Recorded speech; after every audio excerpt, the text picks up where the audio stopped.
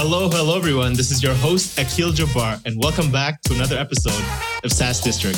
In today's episode, we'll be talking about exploring investing trends and fundraising going into 2024. Today, we have our guest, Michael Treskow, joining us.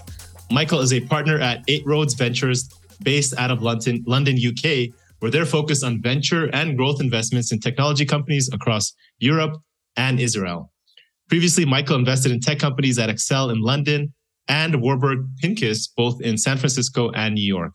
He received a bachelor from Yale University and an MBA from Stanford as well, School of Business. So welcome, Michael. Super excited to have you on the show today. Thank you for having me, Akil. How are you? I'm doing great. Thank you. So just before we get in, we'd love a little bit more background on, what stage you guys are investing, right? So I understand you're in venture growth investment. Just to give background for people listening in, looking to have an idea of where you invest, what does kind of your investment thesis look like right now? Yeah, look, so I think a little bit about 8 Roads, right? So we started about 50 years ago in Boston, back then called Fidelity Ventures, and have since then expanded internationally and become an independent company, 8 Roads. So I'm part of our London team focused on Europe and Israel, as you said, and then I have colleagues in India, Japan, China, and the US. So a pretty global perspective. And the core focus really is on supporting startups that have found product market fit, right? So I think, there's a lot of talk about going from 0 to 1, and we focus on the journey from 1 to 100, right? So you've built a product, you've found customers who like the product and derive value, and now it's all about scaling. So that's where we come in. And typically when we partner with startups, they're generating revenue, they have paying customers, and it's probably somewhere between a Series A and a Series B. Okay. And what are you guys leading the round? What is your typical check size, just for context? Yeah. So we'll typically invest somewhere between 10 to 25 million initially, and then continue supporting the company as they raise more capital. We don't really care whether we lead the round or not. It ends up being the case most often just simply because of the round dynamics. So you will raise 30, 40, 50 million. Insiders want to participate in the round, and there ends up typically being space left for one lead. Got it. So it's an interesting space you guys are in. It's between Series A and B. What we're seeing in the market is, that's kind of been a situation where in the market there's just been less funding available. It's been more challenging as what we've seen for founders to get financing or raising. I'm curious to see what you guys are seeing, because it seems like they're struggling to get their Series B or above round, or even exit. So that stage is where we're seeing a bit of issues. So what's been kind of your biggest filter, whether that's growth or other, that's helping you differentiate, just for people listening in to help stand out and understand how to pitch you guys, etc. Yeah, look, I think that's a good question, right? So essentially at the stage where we invest, right? And let's say it's a Series B, just for clarity, right? At that point, we're really looking for proof points of product market fit and scalable execution, right? So we're past the point where it's a great idea. We're, past the point of initial traction. And essentially, it's not as easy to hide anymore, right? Mm-hmm. And conversely, of course, then when companies are doing well, it's much more clear that they're doing well, right? Like at earlier stages, it's a bit tougher to tell sometimes which one is the stronger company or opportunity. By the time it gets to Series B, it's much more clear, right? There are proof points, there are track records. You can speak to customers, you have sales metrics that you evaluate, and so on and so forth, right? And so I think that means that if you have a company that's doing well,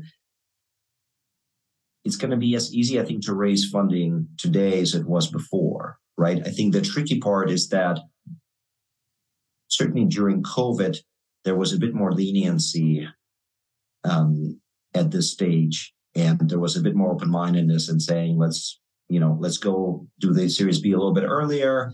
Let's extrapolate a little bit more. And I think some of that has gone away, right? So I would say for the most part, we're probably back to where we were pre-COVID, right? As far as the bar. And clearly that now feels much higher than it was during COVID. But actually, relatively speaking, if you were investing before COVID, not much has changed, I would say. Yeah, that makes sense. So, obviously this seems like a challenging time for both investors and startups, but like you said, it's just kind of regulating back to what it was pre-COVID time.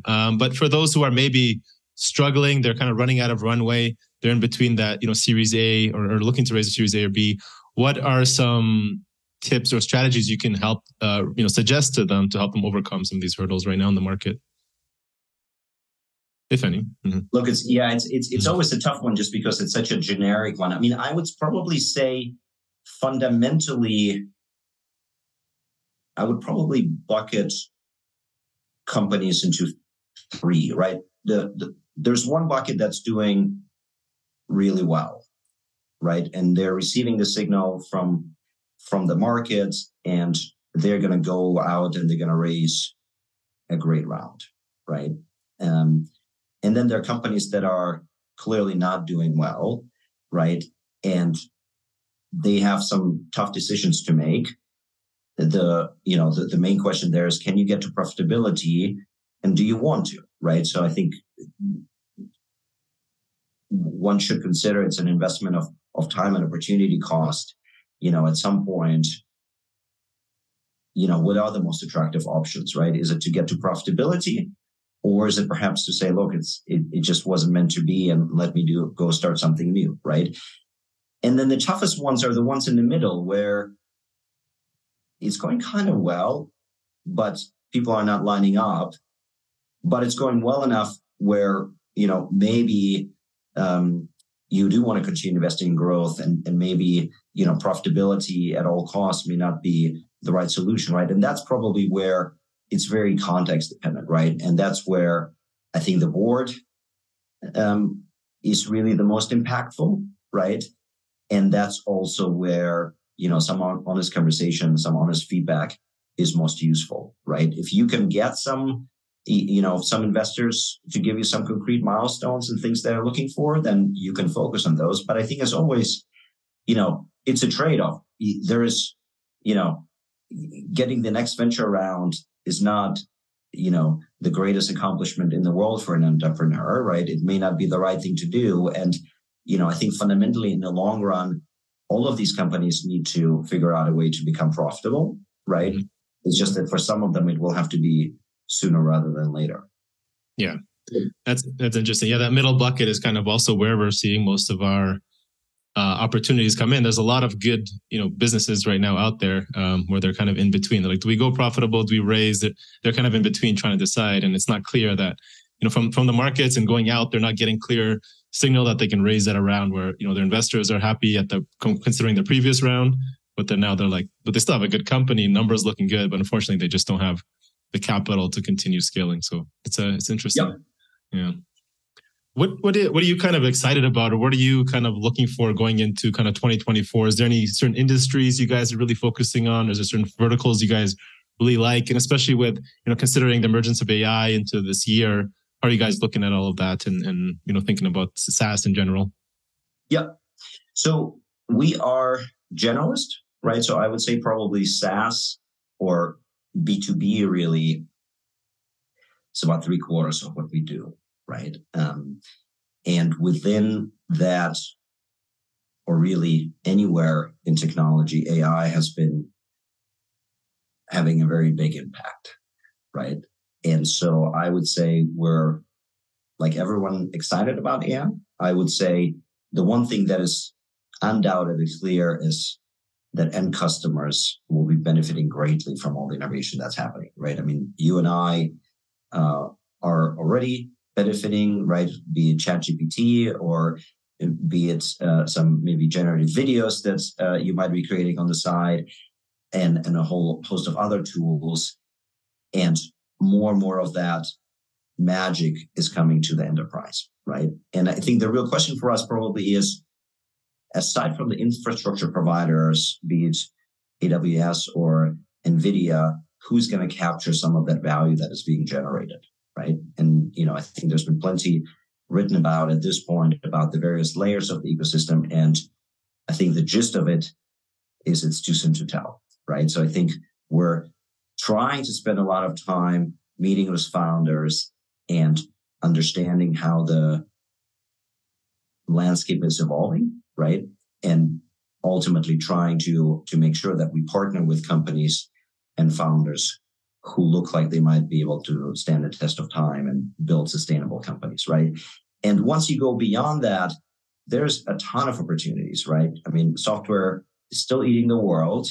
There still continues to be a shift from offline to online, despite maybe, all of us thinking that it's been underway for a while. The shift to mobile is still continuing. So some of these big picture trends are going to be going on, but I think AI is enabling some of these innovations to become much more user-friendly and much more exciting and create this wow experience, right? That I think all of us have experienced when you type in a few lines and then ChatGPT gives you a quite sensible answer, right? Or goes back and forth with you, right? This magic moment. And I think that's going to be fundamentally, I think, changing how we engage with software. Mm. Do you, we're seeing, some of the AI companies raising, capital at insane valuations right now. I guess some of the hype compared to some of the previous, new emerging trends. Are you guys also participating in some of these rounds that you're seeing? And are you seeing some of these, valuations that, sometimes 100x or whatnot, or even with very little revenue? We're looking at all of them very closely. So far, we have not been the ones who are leading some of these rounds. Yeah. Mainly because we're not quite clear yet on how that market is going to evolve. Yeah. Right. And I think some of these are going to be phenomenal companies. And with some of these, as usual, we're going to be beating ourselves up that we didn't invest when we had the opportunity. Sure.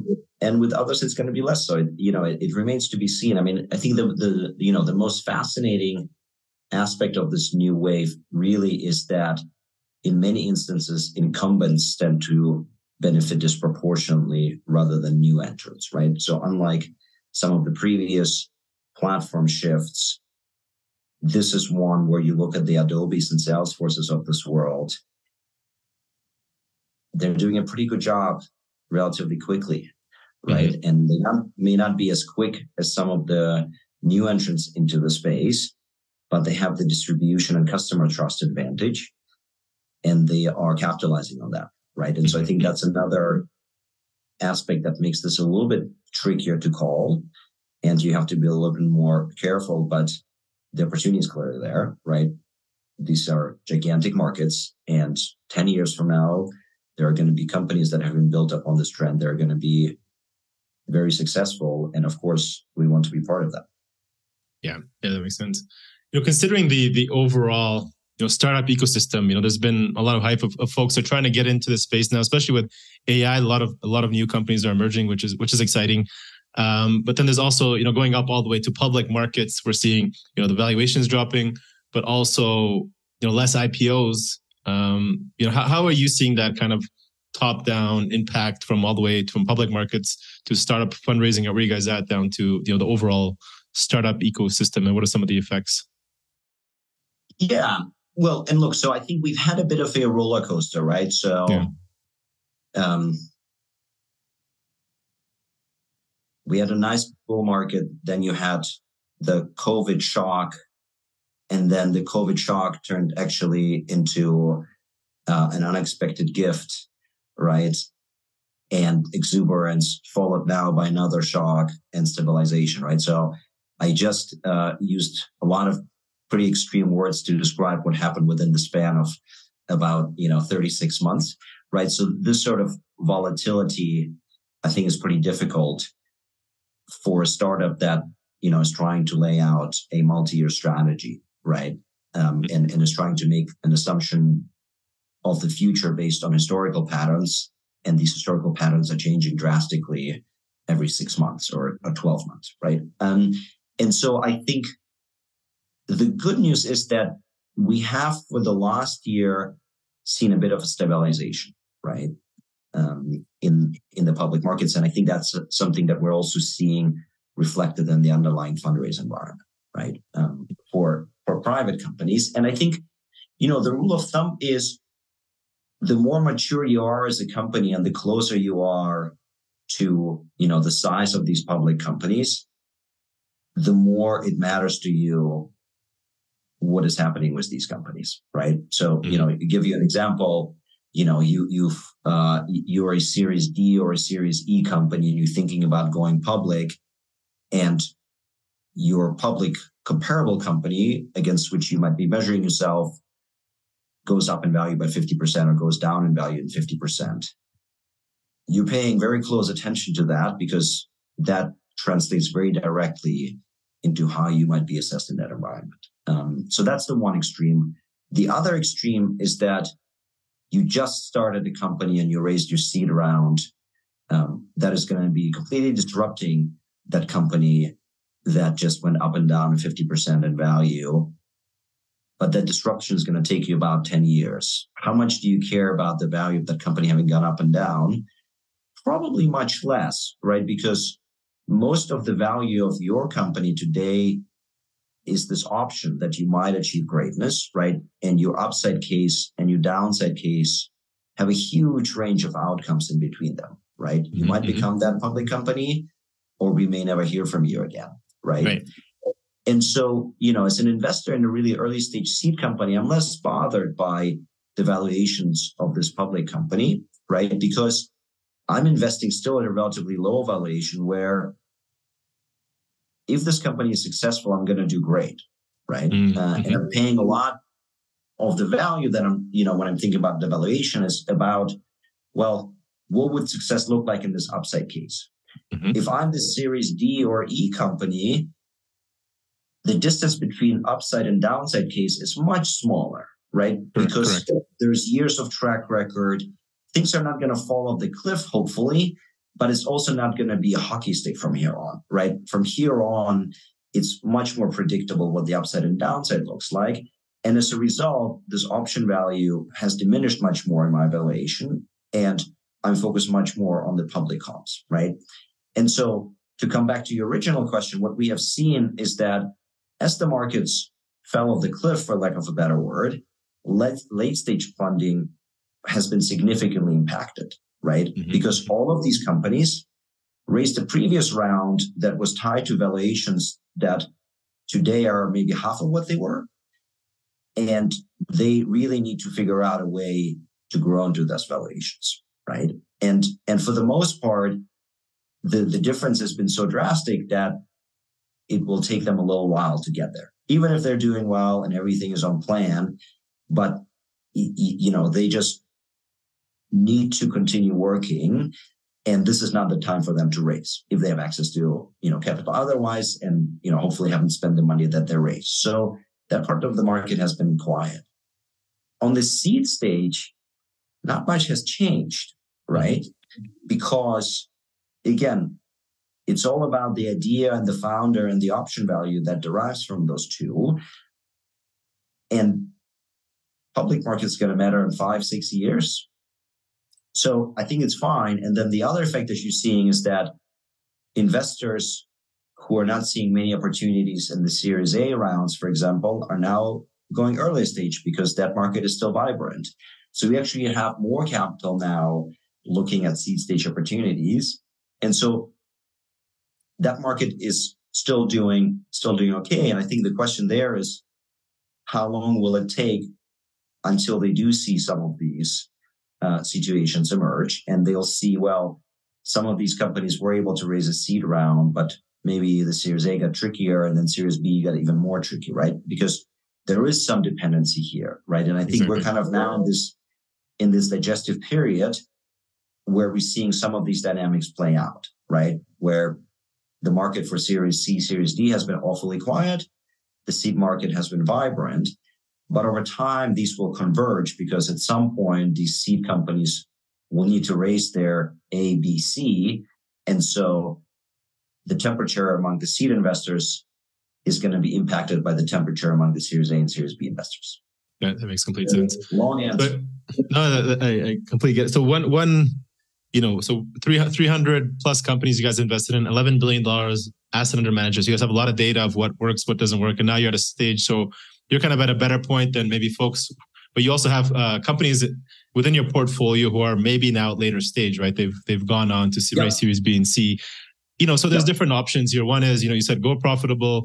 Two is, you shut down. Three is you try an IPO or continue to raise the next round, or you try to delay it, some kind of bridge round. Another option is also considering an exit. How many of maybe your companies, or what are you suggesting to folks, or what kind of companies would you suggest that as an option to who are listening in? Oh, that's a good question. I mean,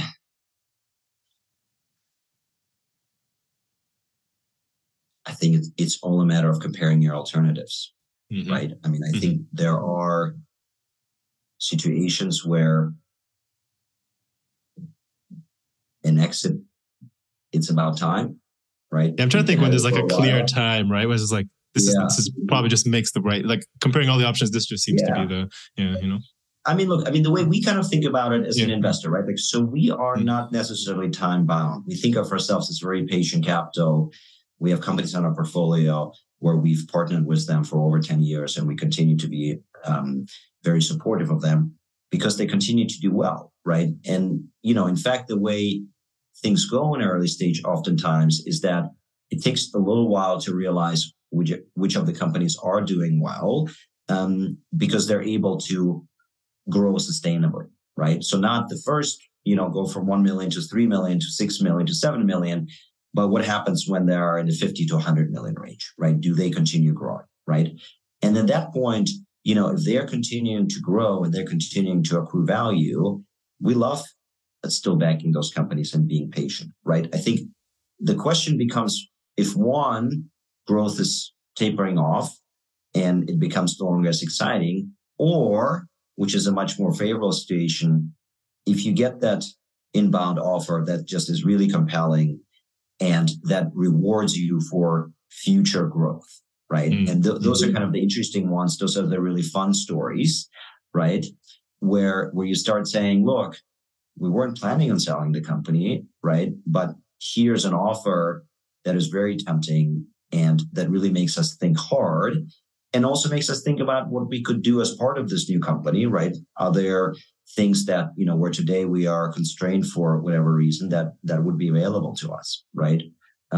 So I think these things come in different flavors. I think the saying is good companies are bought and not sold, right? So ideally, you would want to have people approach you, but for the most part, that doesn't happen magically, right? So sure, there's a couple of companies that are doing so well, they're about to go public, they file their prospectus, and then they're getting an acquisition offer last minute because it's just so obvious. But for the most part, I think the advice we give to our portfolio is get to know the potential partners and acquirers, right? Actually establish relationship with them. Typically, it's individual people who make these acquisition decisions. It's not some amorphous organization. And people like to work with other people, right? So if you and I know each other and we have over time built a relationship and you've seen how I work, I've seen how you work, it's much more likely that we will come to some sort of partnership than if you see, a page of numbers and all of a sudden you have to get comfortable with something like that, right? It's the same thing that, by the way, holds for investors, where we try to meet founders much earlier than when they're fundraising because we want to establish a relationship. We are investing in people, right?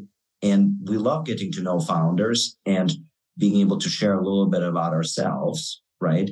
So that it then feels a little bit more thoughtful and planned as opposed to, the ready, start, go sort of race where you all of a sudden, speed dating, met for the first time, 20 investors in a span of 4 weeks. You then, hit it off with one of them, but it's not quite the same as when you've known that investor maybe for a year or two, right? Completely. Yeah.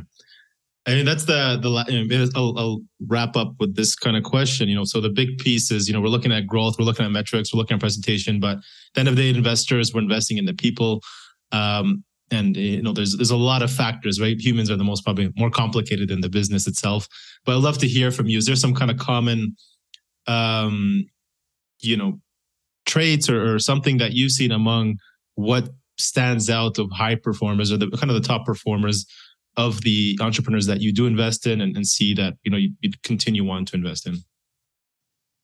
Oh, that's a great question. I wish there was a list. I really do. Right. I would say, look, so one, I think among our portfolio, if I looked at the companies that have overachieved expectations or underachieved them, people are by far the biggest difference, right? And that's what makes my job so exciting and then also sometimes so frustrating, right?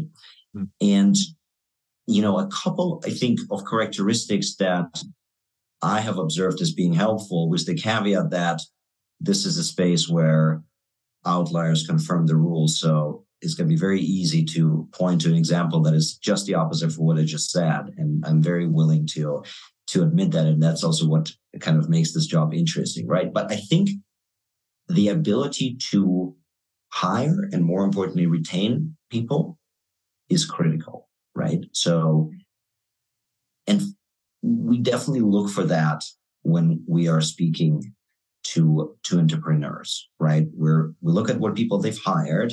We've looked at who it is that they're speaking to, and we speak to the management team, how they think about the company. And, we check things like Glassdoor and sort of all the usual reviews, right? Because fundamentally, that's what it's about, right? If you're a team of 50, 100 people and you want to grow to 500 people or 1,000 people, you're not going to be able to do it alone, right? And you need to be able to attract people and more importantly, retain them, right? And the retention part is the much trickier part. And I think a lot of people focus on the acquiring part and they just hired someone, right? But the really tricky part is to say, how do you make someone successful in your organization, right? And how do you allow them to perform at their highest level, right? So I think that's probably, that's a really key part. I think customer obsession is another really important one, right? Which is to say, especially when it comes to B2B software, you're typically solving existing problems, right? And your number one job is to understand what exactly is that problem and what is the solution that customers are looking for, right? This is not the same as Steve Jobs telling consumers that they now need a phone without keys, and eventually he's right. For the most part, it's a much more feedback-driven process, right? And not to say that Apple is not, they are, but I think it's much more saying, do you focus on your customers? And have you then created this feedback loop between product, sales, and customer success that has an impact on your product roadmap, that you're building something that customers want and that you're prioritizing things in a way that aligns what customers want with your capabilities, with your revenue targets, right? And this prioritization, is really important.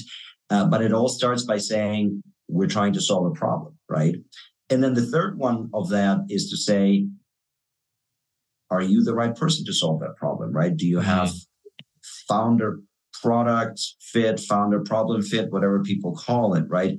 Why are you the person who's going to be best equipped to solve that problem, right? And I think there, I love coming out of these meetings and understanding some sort of differentiated insight that the person has, right? And really saying something, okay, some of what you said was obvious, and I got that even knowing nothing about it. But one of the things that you said and the perspective you had on it was just really intriguing, right?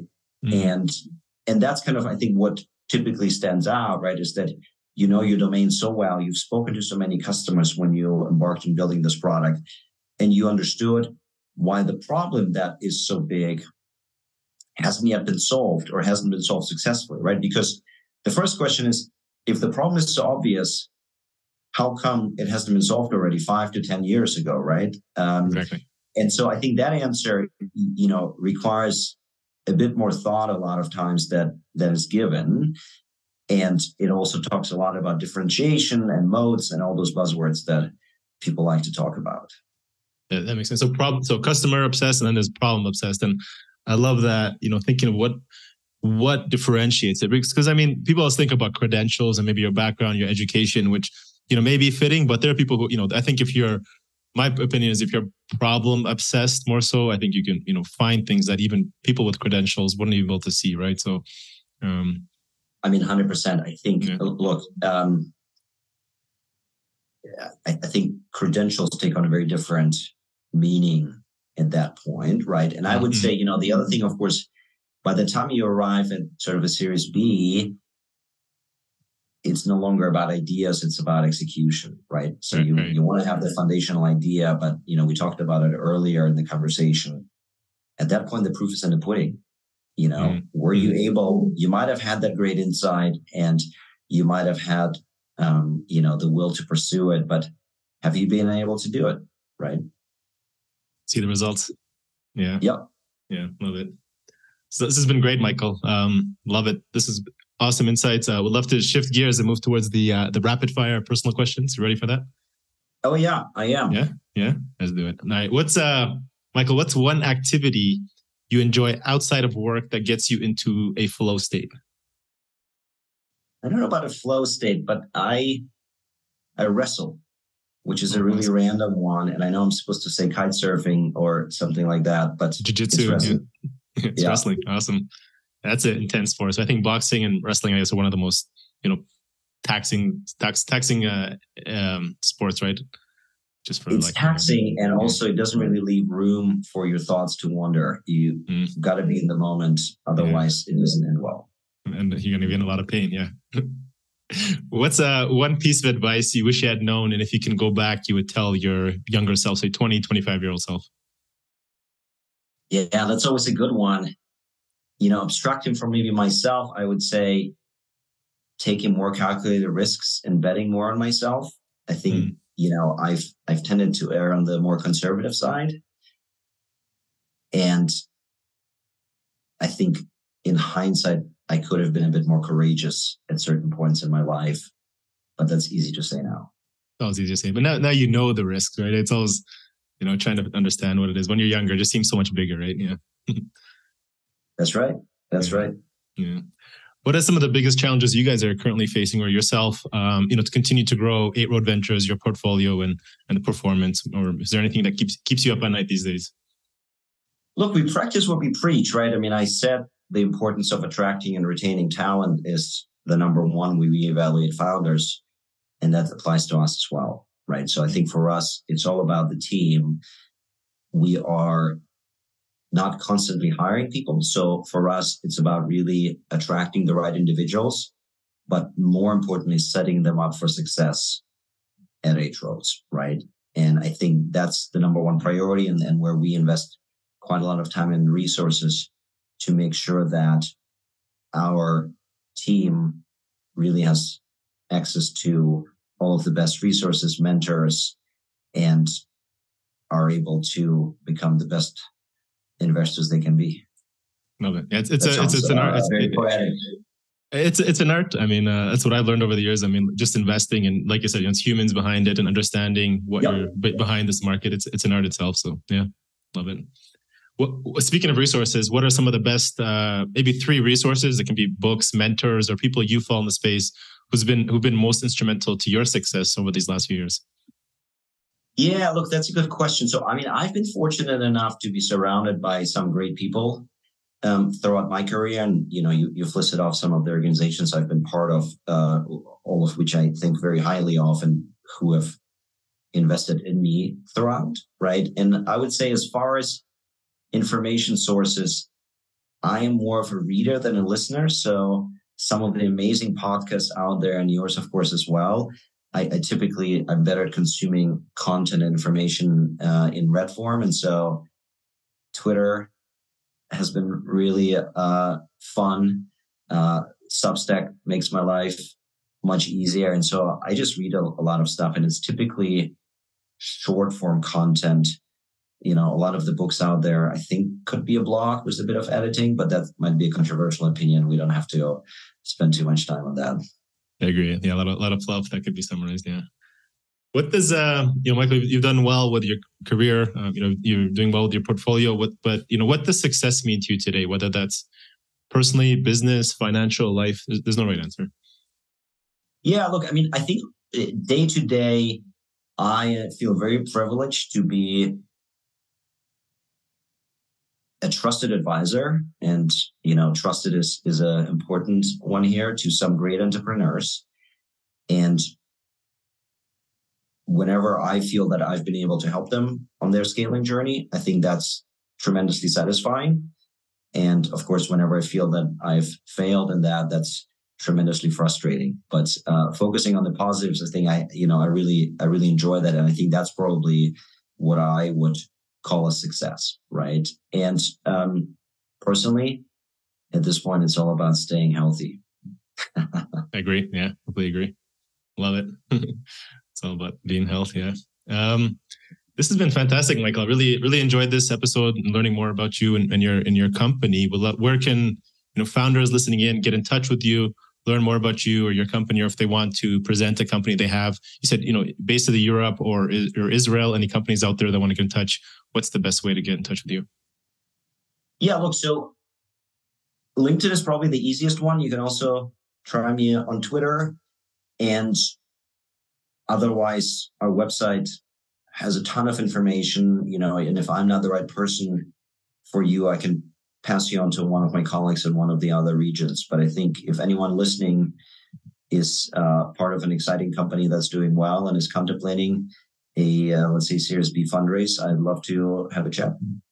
Okay, awesome. We'll add your LinkedIn and Twitter to the show notes as well as the website. If you guys want to reach out, make sure to say hi to Michael.